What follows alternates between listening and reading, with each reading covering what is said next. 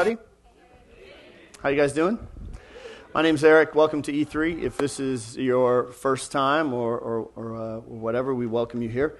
I'd like to tell you guys kind of a little bit of my story tonight. I grew up in church. I grew up in an every Sunday family.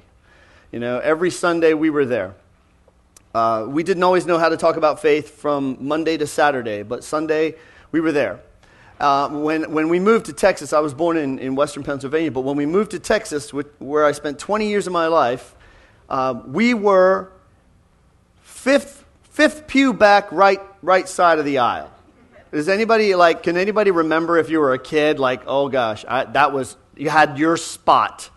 That was our family spot, fifth pew back, right side of the aisle. I had the aisle seat. My father sat beside me so he could kind of lean over and give me the little pop in the back of the head whenever I was kind of nodding off. And that was where I spent, basically from the time I was born till I was 18 years old, every Sunday. When I was 18 years old, I walked away. When I was 18 years old, I walked away, and not because of out-and-out rebellion, although I have that tendency in me. It was really just out of boredom. I was basically bored with everything I had heard. Nothing I had heard basically compelled me to stay in this thing called the church. And in most of my 20s, I just kind of explored different ways of living, different expressions of faith. But the thing that was kind of interesting or flowing through this all the time is that I would say even as a young child, I was always what I would call spiritually curious and even spiritually sensitive. So the whole time that I might have been apathetic about God or confused about who God is, I'm always asking these questions too, even as a young guy. Just kind of trying to figure out who God is, who this Jesus is, and what he wants from my life. Even up to my teens, even up to when I walked away from the church, there was always this kind of sense of man, I want to wrestle with this. I don't know what it means, but I want to wrestle with it. In my 20s, probably when I was 26 or 27, I finally had, I wouldn't call it a conversion experience, but I would call it sort of one of these heartbreaking, crushing experiences of my need for forgiveness. And I remember where I was. I don't remember exactly what date it was or anything like that, but I remember just being overwhelmed with something that I had done, things that I had done, things I have seen, thoughts that I had. And I remember literally just being on my knees, weeping on the phone with a friend of mine and just basically saying I have done wrong. I need forgiveness. I need mercy from somewhere. I need love from somewhere. And that was pretty significant in my life. It was really the inbreaking of this sense of grace and mercy and love. And I walked more deeply into that and maintained my curiosity just about God and Jesus. When I was 29 years old, I started working for a church full-time. And I've been working for churches pretty much full-time off and on since then. So all through my 30s, same thing, just learning more, processing more. But about 2.5 years ago, something changed inside of me. Something changed with my mind, the way I thought about God and Jesus. And the way I would put it is this. As crass as this sounds, that up until about 2.5 years ago, I could really have cared less whether Jesus was smart or dumb or crazy. Because all that I really cared was that he was on that cross dying for my sins. And I don't know if you've ever been that way. I just kind of sat and I really kind of dug down deep to my attitudes. And I'm like, Jesus could have been insane. I don't know. All I know is that I've been taught that he died for my sins. And that's a good thing. And I want to believe that because I want to get into his kingdom. But over time, I also kind of got to wrestle. I was like, is there something more? Because there's an awful lot of this book called the Bible that are full of his words, and it's full of his deeds, and it's full of the things that he does And so I started to wonder, like, well, is there something about the way he lived his life? Is there something about what he said to people that matters? One theologian put it this way, that I may have understood what Jesus' death was for, but I had no conception what his life was for. All I needed was him to be on that cross. And over time I was like, I don't know. I think there might be something more to that. So about 2.5 years ago, I started to dig deep about who he was and what the people around him thought of him. And here's what I've come up with, that Jesus was brilliant. That Jesus was a deeply thinking, insightful man. Like if you just read the way he talks to his disciples, the way he talks to the people who hate him, the way he talks to people who could care less, it's brilliant. It's provocative. Like this man lived his life in an extraordinary way and said extraordinary things. And his life and his words matter. So I say that because we're spending 16 weeks with his words. 16 weeks with his teachings. And I can't wait to see what unfolds and grows up in our community over these weeks as we wrestle with them. Jesus died for our sins, absolutely. The cross is the dividing line of history in a sense. But there is more to the story than that. He taught his disciples brilliantly, and we're going to kind of dig into a teaching tonight that is hard. And I really want to be clear with that before I go much further. There are things that Jesus says that resonate very deeply with our hearts. And we go, oh man, I feel so loved by Jesus. I feel so embraced by Jesus. Jesus is so nice. I want to go have a smoothie with Jesus. Let's go have a latte, Jesus, you know? But then there's other times when Jesus uncorks something on us and it's like, rain check on the smoothie, Jesus. I'll get back to you on this because what you're saying right now is a little uncomfortable. This is one of these stories. Okay? So that being said, I want to read the text. It's Matthew chapter 22. And Jesus says this. He says that the kingdom of heaven can be illustrated by the story of a king who prepared a great wedding feast for his son. When the banquet was ready, he sent his servants to notify those who were invited, but they all refused to come. So he sent other servants to tell them, the feast has been prepared, the bulls and fattened cattle have been killed, and everything is ready. Come to the banquet. But the guests he had invited ignored them and went their own way, one to his farm, another to his business. Others seized his messengers and insulted them and killed them. The king was furious, and he sent out his army to destroy the murderers and burn their town. And he said to his servants, the wedding feast is ready, and the guests I invited aren't worthy of the honor. Now go out to the street corners and invite everyone you see. So the servants brought in everyone they could find, good and bad alike. And the banquet hall was filled with guests. But when the king came in to meet the guests, he noticed a man who wasn't wearing the proper clothes for a wedding. Friend, he asked, how is it that you are here without wedding clothes? But the man had no reply.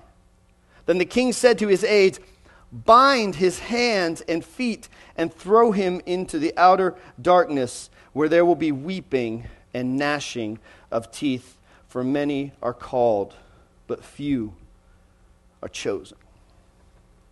Would you guys mind bowing your heads? We're just going to say a prayer. Lord, there are times when you are uncomfortable on a very deep level. There are times when your words to us penetrate all of our conceptions and understanding and misunderstandings of who you are and what you're up to in the world, God, and I feel like this is one of these times.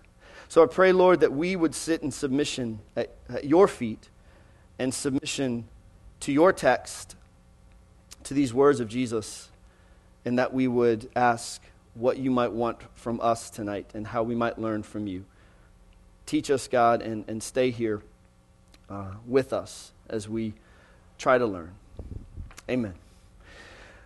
So am I the only one that finds this slightly disturbing? Am I the only one that's like, well, I don't really know. We've got weeping, gnashing of teeth. We've got a king burning down cities. This doesn't sound like warm, fuzzy Jesus, right? So what is going on here? What do we do with these texts? Because a lot of times I think what we would really do is just kind of do this. Just put this one away. I'll read the next passage. But that's not what we have the freedom to do. God has given us this text, and we have to figure out how to live guided by it and submitted to it. So I want to kind of lay some groundwork, put some framework up around this that might help us understand this. The first thing I would say to you is that this interaction, this story that Jesus says, that Jesus teaches here, happens at a very particular time in his ministry. In Matthew chapter 21, we're told that Jesus has come into Jerusalem. And when he comes to Jerusalem, there are crowds lining the street welcoming him as the Messiah, as the King. And then Jesus goes to the temple and he causes a riot, basically, turning tables over, disrupting everyone. And then he begins to confront the religious leaders of the day. And it's not pretty. All through chapter 21, he is unloading on them. You're wicked servants. You're missing it. Every type of pointed statement that Jesus can make about them, he makes it. And it's just building and building and building. And this parable that we're going to talk about tonight comes at almost the tail end of all of these stories. Basically saying to the leaders of Israel, the leaders of the religious establishment, you have missed what God is up to. So the first thing I would say to you is you read a story like this, realize that it is written to the people who were leading Israel and ultimately leading them astray. So to Jesus' rank and file, the people who were like, I'm on board with you, Jesus. I understand. I want to follow you. I want to learn from you. This story was told maybe in their presence, but not necessarily about them or to them. In fact, we're told in a few verses later in the 22nd verse of this chapter that the religious leaders have finally had enough. It says they went away. The religious leaders have had enough. Jesus has given them all they can handle, and they go away. So that's the first thing to realize, is that there's a specific context to this teaching. The second thing is to realize that this is a parable.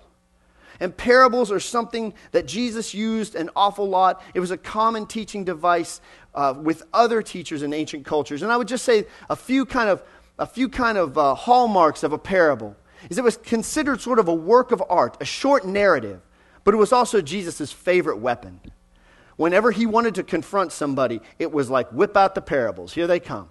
A parable would show the character of God and his kingdom, something about it. But parables were always shocking. There was always something that was just kind of designed to make people wake up. It often revolved the necessity to reverse your thinking about how you had been thinking about God. Like something just has to change for you. And it was also almost always involves some kind of invitation to get in on what Jesus is doing. One more thought about a parable. Like, we're used to symbolism sometimes, and we would say, oh, we can go through a story and go, oh, this means, this is equated with this. This means this in reality. This means, you can't do that with parables. Parables are intentional exaggerations. So sometimes you can look through a parable and you can go, oh, this represents this. This represents this. But other times you get to things like, I don't know what this means. Well, that's okay. Because parables aren't designed to equate one-to-one to our reality. So, with that in mind, let's take a step back and let's just look at the characters, first of all, in this parable. We have a king. We have the king's son. We have servants. We have guests. There's two groups of guests. And we have an unprepared man, which that's the name I gave him. I'm just going to call him Flip-Flop Man, and I'll tell you why shortly. So, the king. Who does the king represent? God, yes. The king always represents God in Jesus' parables and in almost all Jewish parables. The king is always Yahweh. It's God. So who does the son represent? Yeah, this is the one time that the Sunday school answer is the right answer. It's Jesus. It's almost always Jesus in the parables and in most Jewish stories. We would say the Messiah, and that's Jesus. There are occasions in the Bible where God refers to the whole nation of Israel as his son, but most of the time, God's son is the Messiah. Now, when we get to servants, things get a little fuzzier, because there are schools of thought that would say, oh, the servants mean like the prophets, like these guys who told about Jesus' coming. But it's not really considered to be that way. The servants of God are just the servants of God, just guys who do what God wants them to do what the king wants them to do. The two groups of guests, the first group of guests are basically the leaders of the religious establishment. That's who they are. They're the guys who have been on the inside, who would say that we are closest to the king. We are closest to God. We know what God's up to. But in this story, you see that they kind of miss out. And then the second group of guests would be Jesus' followers, the guys that are gathering around his ministry, his actions and teachings. And then we're going to get to the unprepared man in a second, flip-flop guy. So the events of the story. The king decides to throw a banquet. Banquets in this culture are really, really important affairs, especially when the banquet is for the king's son. We're told it's an implication, it's a wedding feast. It's a big deal.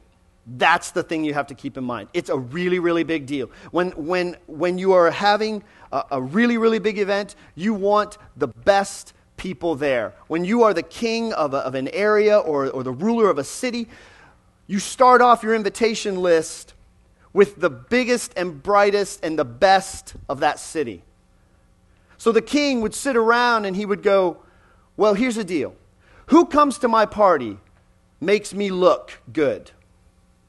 So the invitation list needs to look like this. It needs to look like all the business leaders, all the most powerful politicians, all of the most powerful religious authorities. They need to be invited to this. Because in this culture, who attends your party is a reflection of your status in culture.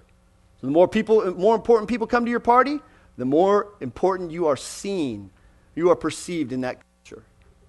So he would send out an invitation, the first invitation. That's what we're told about. This is all culturally natural to this time. And then basically the time would come for the actual feast to be prepared. And he would send out literally a second invitation. Hey, remember when we said save the date? Remember this thing? The party's happening now. But now we're told that all the people that said they were going to come, all the most important people, are suddenly, I've got something to do. This is a devastating event for someone throwing a party. Some scholars say that if you had a king and you refused to come to his banquet, it's basically an act of rebellion. It's basically saying, I don't care who you are, king. I'm not coming to your party. It's an insult. And it's not just a random, I accidentally said something I shouldn't have said. It's calculated. They say they refuse to come. They're too busy. The business leader has too much stuff to do. Even the religious leaders are kind of too busy doing religious things to miss the fact that the banquet has begun. And this is really scathing when you realize that there's another level that banquets and feasts operate in this society. It's not just about coming to a great party. There's a guy named Isaiah who wrote hundreds and hundreds of years before Jesus' ministry. And I'm just going to read a passage because I want you to know when Jesus says the word banquet, when Jesus says the word feast, there's another layer operating here. Isaiah writes it like this in chapter 25. He says, in Jerusalem, the Lord of heaven's armies will spread a wonderful what? For all the people of the world. It will be a delicious what?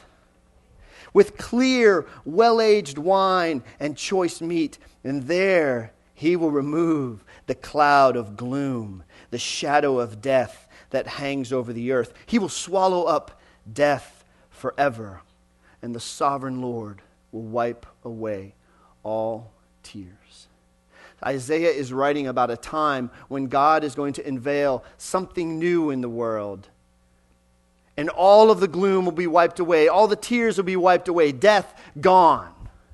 So when Jesus says the banquet has begun, it's another way of him saying the great moment that you've been waiting for, religious leaders, your whole life. The great movement of God, the inbreaking of his kingdom into the world, it's happening now. And you've refused to come. The people who were supposed to be the most eager to come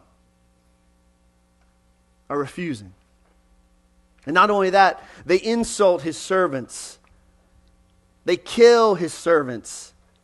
The whole point being, these people want nothing to do with this banquet. So the king gets angry. And in this culture, the king had every right to be this angry. And this is where the parable gets a little kind of out of time, because we're told that while the banquet is sort of being prepared, the king goes and burns an entire city. I'm not sure if there's enough time for him to actually go do this, but the point being, the king is angry and retribution happens. And we're told in the Bible a couple times that Israel's leaders have missed out on what God's doing before, and it's cost them. Jerusalem's been burned before. The temple has been burned before. The king is angry. But then he does something really, really crazy, because he's got all this food, and the banquet is prepared. And he says, I want people at my banquet. So if the biggest, the best, the brightest won't come, I'm just going to go look for people who just want to be there. So he goes out, and the servants go to the street corners, and they just say, hey, our king is holding a banquet. It's going to be awesome. You want to come? And people just come in. Now, if you remember the cultural significance of who comes to your party, this is really, really cool to me. Because the king is basically saying, you know what? In most people's worlds, like, who comes to my party, it matters and it makes me look good or bad. But in this parable, Jesus is basically saying, God's reputation is not enhanced or detracted by who comes to his party. So he can invite the poorest of the poor. He can invite the most messed up people. It's not going to reduce his stature in the world. It's not going to make it any better, because he's God. This king does not depend on who shows up in his gates for his reputation in the world. He says, bring them all. You don't have it together? Come. It's a party. I just want you there. And so that's kind of where we're sitting. And if we just stopped this parable right there, I think we would all be happy, and we could all go home and go like, again, man, I love that Jesus. He's so awesome. But we can't, because there's more to the story. And this is where it gets kind of tough and kind of jacked up. Because all of a sudden the king comes into his party, and he sees a guy that doesn't look right. He doesn't have the right clothes on. And he walks up to him, and he's like, tell me about your toga. And the guy's like, well, I can't say anything about the toga. And the guy's like, well, you're out of here. And there's weeping and there's gnashing of teeth, and I don't know exactly what that means, but it doesn't sound pleasant. So what do you do with that? I mean, what do you do when Jesus just kind of says something that's very un-Jesus-like? I think if we stop and if we think about what is actually going on here, I think it may challenge us, but I think we may understand it a little more, because the tendency is just to throw this out of the Bible. The tendency is just to say, well, I won't read that part. But that's not our right, if I could just be clear. Like, if we're going to be a people of the book, we're a people of the book, and we have to wrestle with it. So there's this man. Now, it says he's not wearing wedding clothes. He's not dressed appropriately. Well, first of all, the implication in the text is actually that it's not like he's not wearing clothes that aren't good enough. It's not like the king expects him to have gone out and spent $400 on a new suit, to wear the coolest and the most up-to-date clothing. The implication in the text is that the guy just didn't even bother to wear his best to a banquet that was being thrown by the king. That he just showed up in the clothes that didn't even indicate, I was just been invited to a banquet I have no business being invited to by the king.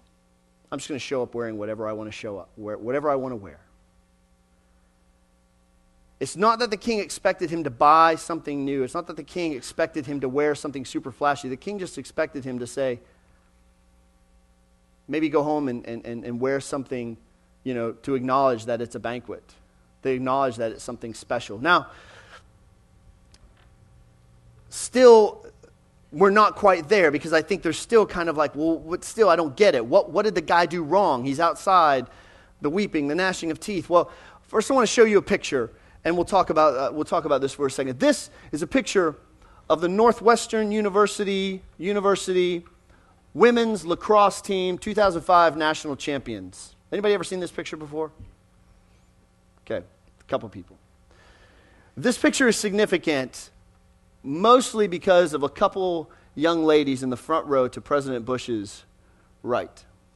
This was like I said, 2005. It must have been a very slow news week because the news broke out that these young ladies to President Bush's right, if you look on their feet, what are they wearing? Flip-flops.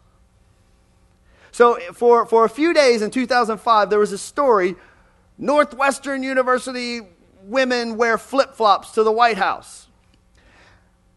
And it kind of caused a little bit of a stir that basically people were like, let me get this right. You were invited to the White House to meet the president of the most powerful country in the world. And you thought that it was okay to show up wearing $1.99 flip-flops. And there was this whole idea of like, not that flip-flops are inherently bad. I've got a pair. I love them. But there are certain times when you should acknowledge, I don't always get to wear exactly what I want.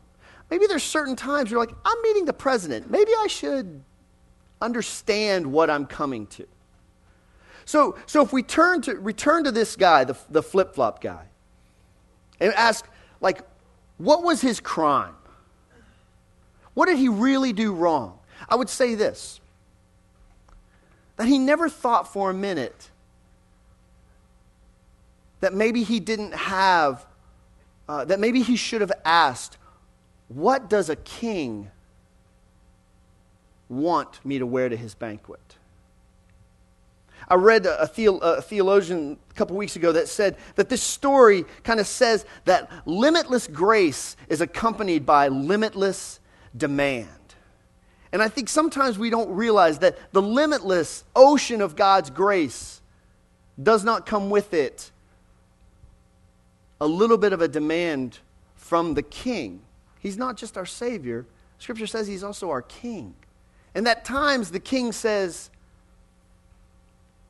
I want this from you, and it's up to us to obey that. And relatedly, that flip-flop man's crime was not that he didn't wear the right things. It's not that he didn't pray the right prayers. It's not that he didn't do all the right religious things. He was at a banquet that he had no business being at. But ultimately he said, I'm going to come to the banquet on my terms, wearing what I want to wear. There's a prayer that Jesus prayed, and he taught his disciples to pray. You might know it as the Lord's Prayer. You might know it as the Our Father. It goes like this, Our Father who lives in the heaven, may your name be kept holy. And then there's this phrase, may your kingdom come and your will be done. But when we don't acknowledge that we actually come to a king, it's very tempting to say, you know what? Actually, my will be done. My will be done. And if I want to wear flip-flops in the presence of the king, so be it. And the king walks up to him, and you notice that he asks him. The king doesn't just throw him out. The king says, why are you dressed this way? And what's the man say? He says nothing. And in a sense, there's this idea that maybe he was actually saying, maybe the implication is there, I don't even owe you an explanation, king. I've come to this party because I wanted to be here, wearing what I want to be, and I owe you no explanation. And is that any way to come to the banquet of a king? I would say no. And so it's not that he didn't do the right things or wasn't wearing the right thing. It was the attitude of his heart that caused the problem. So if we took a step back and we say, okay, well, let's sum up. Let's sum up what we've just heard and experienced and read. I would say three things. I would say first, some things matter. Some things just matter. You know, the king issues an invitation, and it's very tempting to just be too busy to respond. But the fact is that the invitation has been given, and the banquet is set, and there's a party happening. And if you've been too busy to respond, all I can say is it's still going on, and don't miss out on it. And the second thing I would say is kind of just something that was weighed on my heart, and that is just that Jesus takes himself seriously. He takes his message seriously. Sometimes it's really easy to just kind of like, oh, it doesn't matter. Like, let's just get Jesus crucified so we can be forgiven again. But what Jesus had to say and what Jesus had to do was very, very important to him. And so he says, there's this king, and this king has a son, and you've got to wrestle with this stuff. And then the last thing I would say is that in order to come into this kingdom, in order to experience this feast, this banquet, it just takes two things. It takes humility and it takes gratitude. Because the unprepared guy, he didn't get thrown out because he didn't wear the right things. He got thrown out because he was not humble and he had no gratitude. He came to the party. But he came to the party basically saying, I'm coming to this party on my own terms. I don't care if you're the king or not. I will define this relationship. I'm at a party that I don't even need, that I've never been, no business being invited to. But I'll wear what I want to wear. And what Jesus is saying here is that this kingdom is governed by humility and by gratitude. And so we wrestle with those things in our hearts. Where is your humility tonight, this week? Where is your gratitude tonight, this week? Don't worry about saying the right prayers. Don't worry about wearing the right clothes, even though I tucked my shirt in tonight. Don't worry about those things. Worry about the state of your heart. And I think if we can do that, we will find that the limitless demands put on us by the limitless grace of God aren't that hard. It's actually kind of cool, and it's actually a great adventure to go on. Would you guys pray with me?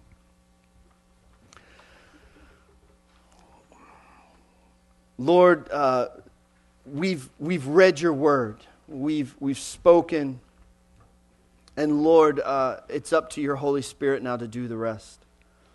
God, I pray that we would acknowledge these things, that we would look for the truth that is out there and is in your Bible and is in your Holy Spirit, Lord, and that we would seek where we find the truth to submit ourselves to it and learn from it and grow.